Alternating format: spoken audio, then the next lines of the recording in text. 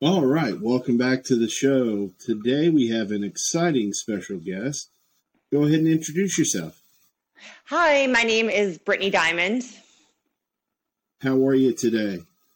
I'm doing good. I'm out in Vegas. It's actually cold here. I didn't know it got so cold. So it's about 40 degrees in Vegas today. Oh, wow, that's what it was here in Roanoke, 40 degrees. It's funny. So can you tell me a little bit about yourself and how you got into the fitness world? Absolutely. So my titles include I am 3-time third strongest woman in the world for the middleweight division. I started pretty young as an athlete, always did solo sports, wanted to be the first person in my family to get to go to college and get an education. So I was able to earn a merit-based Division I scholarship. I actually went to college. I was a rower, which is funny because I always had done track before, but due to an injury, I had to kind of figure out a way to get a different scholarship. So did a sport that was foreign to me, but that's kind of where I fell in love with the weight room. And then I did Strongwoman for several years. I recently, about 2 years ago, retired, and then I switched over to do bodybuilding just for a new challenge. It was pretty good. I made it to the national level my first show, and I really wanted to get a pro card. However, my kind of internal or intrinsic motivations changed a little bit, and I am no longer doing any sports that are kind of unhealthy. So, and when you always perform for the highest level, there definitely is kind of some health risks associated. So I'm kind of on a different side of the table right now, which is cool. Yeah, definitely. I mean, going from being a strong woman to bodybuilding, I wouldn't imagine is a great deal of change, but it sounds like it very well is as far as training regimen goes, and your regimen as far as your intake when it comes to food as well. Yeah, absolutely. Bodybuilding was a lot easier training wise, a lot less time. I had built up such a solid base with the amount of muscle I had. So transitioning to bodybuilding was very easy. It was pretty much just dieting and more cardio. Gotcha. So what do you think the main difference is when it comes down to people switching over from, say, strongman or strongwoman competitions to, other parts of the fitness world, just because, for people on the outside, it would seem to be one of those things that can be not so much a shock to the system, but definitely a change. Yeah, it's certainly a change. However, I believe so I'm talking from an athlete's perspective versus just like the, everyday person that maybe that has a goal of competing. So from a high level athlete's perspective, your mindset isn't going to change very much. It's still your responsibility and your job to execute training, diet, nutrition, recovery at the highest level. You really do need to think of it like your job, because any sport at the highest level is a 24/7 sort of thing. So, my training philosophy definitely changed, not as much as one would think. I still really was pushing the weights, but instead of doing like stone loads or truck pulls or things like that, I was being a little bit more cognitive not to get injured, because in strongman, the injury risk is so high since you're ultimately doing feats of strength above, well above what you should be doing. And that's a little more hypertrophy, obviously, for bodybuilding, and then the carb cycling and all of that. So I don't know if that answers the question, if you wanted me to answer it like an athlete's perspective or like an everyday person. Definitely from an athlete's perspective, just because I find talking to different athletes that I have is, everybody, when it comes down to their training, the diet and things like that, has a different approach. Yeah. So like the diet was obviously much different for Strongwoman. My caloric intake was up. but I always maintained a pretty lean physique. It's definitely a stigma when people automatically think strong woman, they think someone big and fat. But if you look at all the middleweight pros, we're built pretty similar. We all are very pretty lean, because we have to maintain a certain weight class, but also we have to be able to move fast along with lifting heavyweight. So it's very, very, very athletic. Bodybuilding was actually far less athletic. You know, you can't do the things, you can't perform at that level when you're in such a caloric deficit.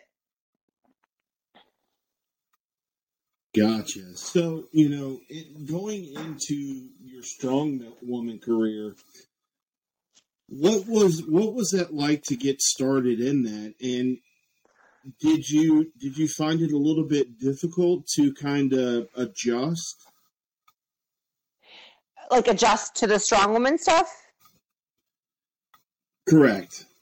No, so for me, like I said, I was a Division I athlete. I grew up pushing myself, was kind of started more of as an endurance athlete, but I fell in love with the weight room, and I definitely had kind of a natural gift when it came to strength. Like the first time I got a barbell in my hand, and again, I don't know if it's because I had such a solid foundation. I was like the kid when I was 5 years old that was like helping my mom with manual labor in the yard.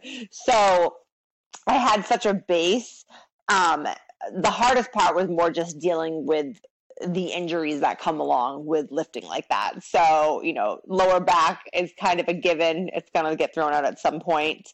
And I had a whole host of other injuries. So kind of dealing with that and learning to navigate around injuries and learning how to train was probably the hardest part of the sport, I would say. Okay.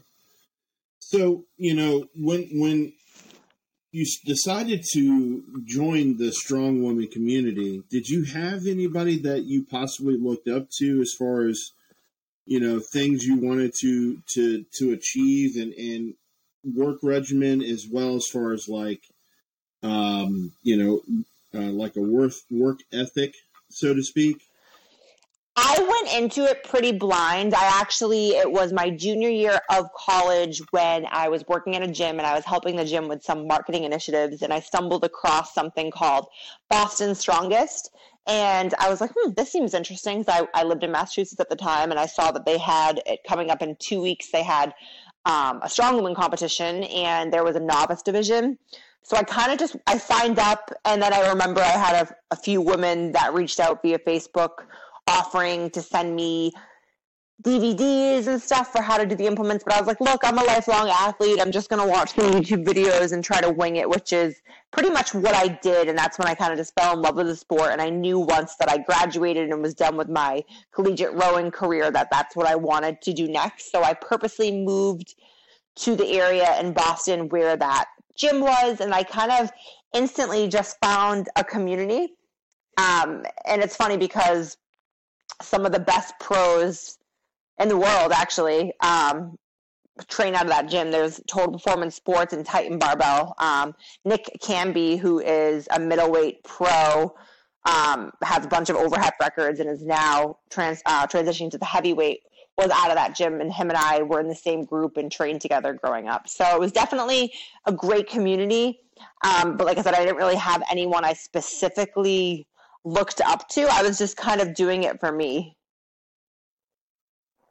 Gotcha. And, I've heard that from several different people that that type of community is so tight knit that everybody helps everybody out if they need it, and it's so inspiring to see, because you wouldn't normally think something as competitive as the strongman community or strong woman community that it would be that way.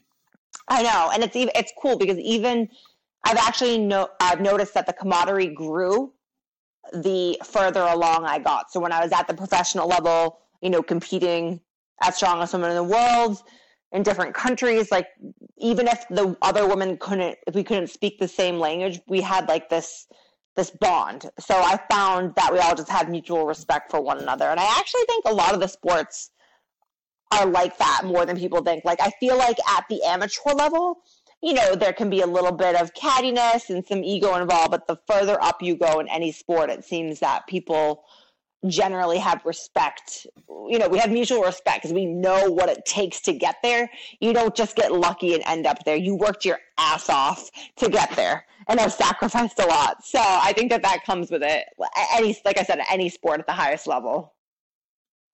And see, to me, that is so amazing because you're right. From an outsider's perspective, you would never know that. I know.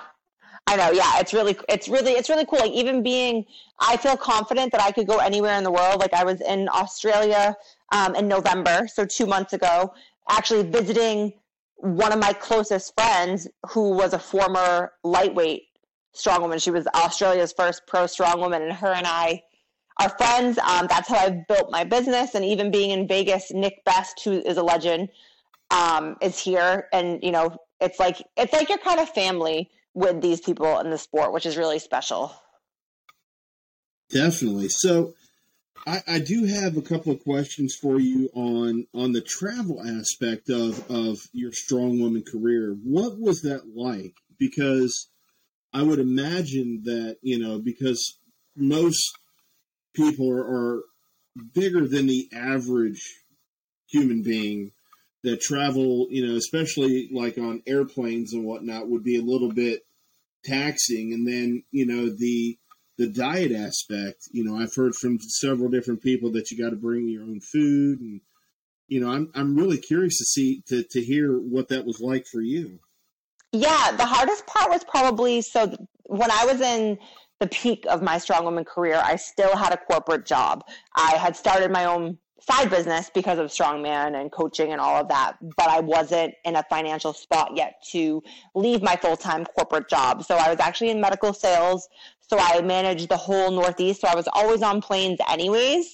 And then with traveling, it just kind of became second nature to me to, bring my food and bring everything with me and all my training gear. It's a lot harder for like the heavyweight men that walk around at nearly 400 pounds to get on the plane. For me, that was never an issue.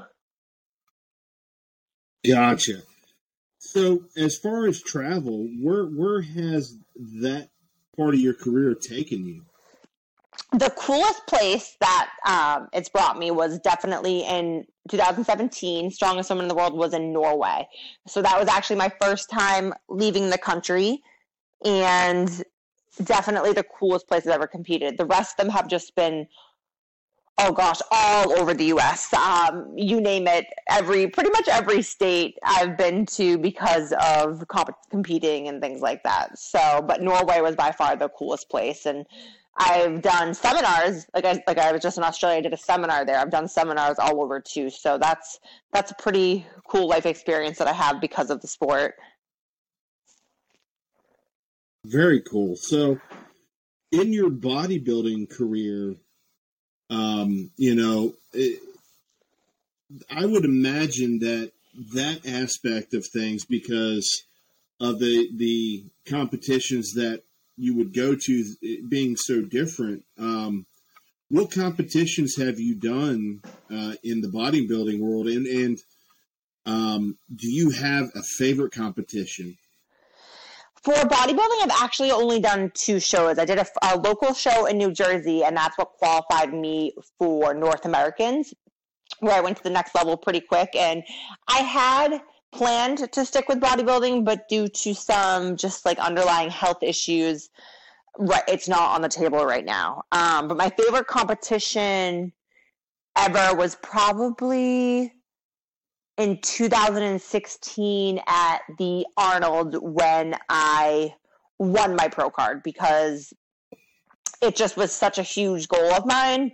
And I don't know, it's pretty surreal. Like getting your pro card is definitely probably one of the best days of my life and most proudest achievement. So I'd have to say that's my favorite competition.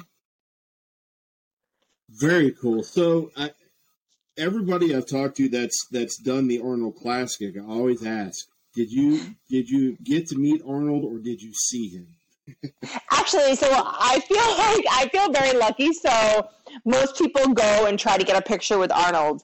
actually, Arnold, 2 years in a row, took a selfie of me. And the first one is a pretty cool story. It was the year I earned my pro card. I was on the line, and I believe it was a farmer's walk I was getting ready to do. And so, I had like tunnel vision. You know how competitors are. They kind of just ignore their surroundings, especially at something like the Arnold, where there's so many people, so many loud noises and competitors and everything going around. So I just kind of had tunnel vision, and I was waiting for they blow a whistle for the start command. And I was like, what is the holdup? They've had us over here for 5 minutes. And finally I looked up, and that's when I saw that Arnold was on his cell phone, and he was actually grabbing a selfie with me, which he later put on his Instagram, which was obviously an amazing moment in my life because Arnold is someone everyone looks up to. But also when he put me on his social media, it really helped me grow. And because of that, I was able, once I started my own business, I feel like he kind of helped me launch that by getting my name and my brands out there more. So that was pretty cool. So yeah, I have two pictures where Arnold's actually taking a selfie with me while I'm competing. So. And see, that is so cool, Yeah. And just having the career that you've had, and not to say that it's over, because you're in another chapter of what's to come, but it sounds like that from where you started to where you are now, it would almost have to be a passion. You have to be an all in or not at all when it comes to the things that you've done. Oh yeah, absolutely. No, like it was my life for several years, and I don't think people realize like what that entails. From a social media perspective, it might look glamorous, but being a professional athlete is kind of just like any other job, only there's extreme up and downs, because when your income and your reason for living relies on your body and how it can perform, that comes with a whole other slew of issues that I'm actually hoping to further talk about with the community as kind of my next career goal. Very cool. So in the business you have now, I think I saw on your Instagram that you do some coaching as well. Yeah. So my business, I'm the face of my own brand. My business is kind of multifaceted, where I coach and I also make content for various brands, kind of like advertising. And then I also try to do articles and just get information out there. But yes, I would say coaching is like the bulk of my income and what I love the most, to be able to help other people in the sport. I would say about half my business is other competitors, and about half is just regular people. But something I'm really, really passionate about, though, is trying to showcase what strength can do for anyone's quality of life, because unfortunately the stigma of, people think that they're going to lift and all of a sudden they're just going to gain an enormous amount of muscle and start to look masculine. So my job is kind of to help other women, get off the treadmill for hours and lift some weights. Right. And it doesn't happen overnight, and it's one of those things that you have to have the discipline to do what you're able to do. Yeah. Discipline is certainly was a large part of it. So, one last question for you. What do you have coming up in the next, in the future? Where do you think your career is going to take you next? So at this very moment in time, I actually don't have any competitions lined up. I just competed for fun last month at the Olympia. I had done a back squat, 315 times max reps, and I was able to get 18. My goal was actually 20, so I didn't fulfill that. So I don't want to necessarily say I'm retired, but my partner and I, who's also a very, very, very high-level athlete, Ben Pollock, he was one of the best deadlifters in the world and then earned his IFBB pro card. So him and I are actually working on a project together where we're trying to kind of expose what working in the fitness industry is really like, because, there's two sides to every story. And with social media, there's a lot of positive aspects. Of course, you're able to connect with like-minded individuals that have the same passions and hobbies, but there's also a negative side where kind of in order to run my business, it's like I have to always have an online presence, which can certainly take a toll mentally. So my boyfriend and I are working on a book that we don't know when we're going to publish it. We just kind of started it. This idea has been in formation for a long time, but that's kind of my next goal. So more career oriented rather than just competing. Very cool. Yeah, thank you. I think that, just talking to you and hearing your story, I think that from an outsider's perspective, that, you took something that most people can only dream of doing, much less want to get, want to try to do, and harnessed it and did it to the highest level, both in strong women competition and bodybuilding. And it sounds like, you enjoy being able to pass that knowledge on to new people, whether they want to do strong women, strong men competitions, or whether they're just there to tone up and lose some weight. Absolutely. Yeah. That's my whole thing. It's like, if I could do it, like I don't come from much, then anyone can do it. And my goal is just to kind of show that there is struggle involved, because people think, it comes easy to me. And it's like, no, I had my doubts at my highest level. I had my injuries. I've had multiple surgeries. I've had my, whole slew of health issues that came with competing and pushing my body to that extreme. So yeah, so that is my goal. So thank you. Absolutely. Well, listen, I appreciate everything. I appreciate you taking time out of your schedule to chat with me. And, hopefully we can do this again in the future when you guys have the book done. Yeah, that would be awesome. Thank you so much, Josh. Absolutely, and I hope you have a good rest of the afternoon, and talk to you soon.